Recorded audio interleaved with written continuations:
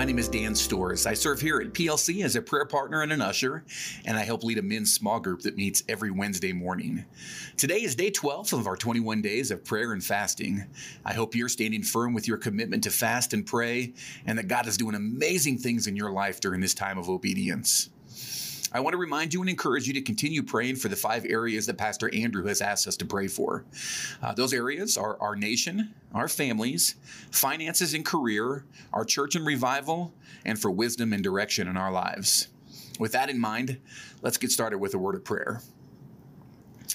Father, thank you for loving us and for the amazing grace you show us every day. We recognize you as the King of the universe and humbly bow before you this morning.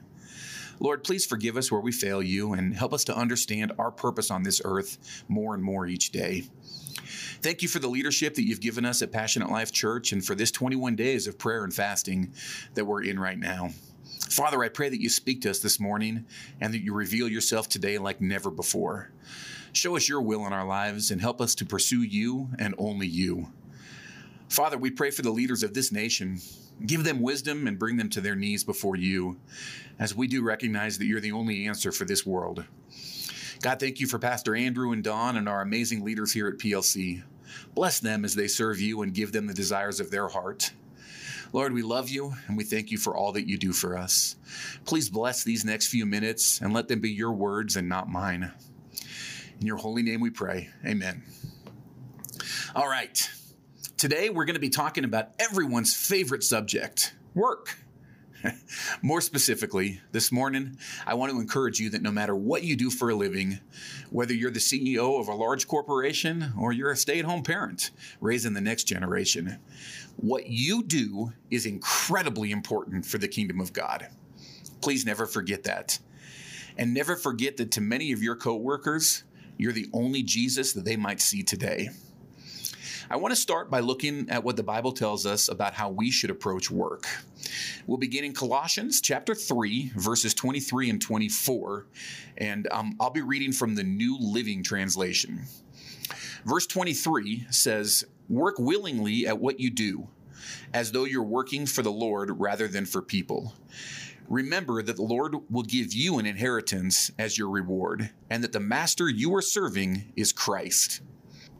Let's face it, work can be frustrating. We may not feel appreciated or like we're even paid enough, and I'm sure we all have coworkers that don't work as hard as we do. You may also feel like you're not making much of a difference in the world with your line of work, and that you could be doing much more for the Lord. Trust me, these are all feelings that we probably felt at one time or another, or you might even be wrestling with those thoughts right now. Well, I'm here to tell you that those thoughts are a lie from the devil. The verses that we just looked at in Colossians were written by Paul to the church in Colossia. Like us, they had a mixed group of members. Some of them were even slaves. Paul specifically addressed the slaves in these verses. He tells them to work heartily because they are really working for the Lord. Think about this for a minute and let it sink in. I'm positive no one listening to this right now is working as a slave. So remember today that no matter what you do for a living, you are working for the Lord. You don't have to be in Africa working as a missionary or a staff member here at Passionate Life Church. Where you are right now can be used to serve the King of Kings and the Lord of Lords. Remember what I said earlier. You might be the only person that a coworker encounters today that will show them what a real relationship with Jesus Christ looks like. I believe the reason that God doesn't call us home to be with him the second we accept him as our Lord and Savior is that he has plans for us on this earth. Remember, Jesus' last words before he ascended into heaven, he said, "You will be my witnesses in Jerusalem, Judea, and Samaria, and to the ends of the earth." Your job is your mission field. Earlier, I made the comment that where you are right now can be used to serve the King of Kings and the Lord of Lords. The reason we can say this and be joyful in this is because our reward is not a promotion or a pay raise. Our reward isn't being employee of the month or a bonus. Our reward is our inheritance with the saints in heaven. Paul explains this earlier in Colossians. It's Colossians 1:12, and that says, "May you be filled with joy, always thanking the Father. He has enabled you to share in the inheritance that belongs to his people who live in the light. For he has rescued us from the kingdom of darkness and transferred us into the kingdom of his dear Son." This reward can never be taken away and has much more value than anything that could ever be purchased here on earth. If we can ever grasp one important thing, it is this: our time on this planet is so short compared to eternity. Eternity with Jesus is what we live for, not for the pay raise or for the promotion, but for the understanding of what life after this earth is all about. 2 important takeaways from today.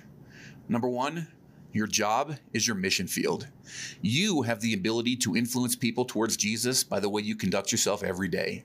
Non-believers are watching you. They're judging you, and they're trying to prove that your relationship with Jesus is not real. The greatest thing you can do today is to be the hands and feet of Jesus to every single one of your coworkers. Show mercy, be loving, display grace, be kind, be gentle, and be courageous for your King. And number 2, when you just want to quit or stop doing your job, remember today's verses. Stop and say a prayer and thank Jesus for making a way for you to have the ultimate inheritance through his death on the cross.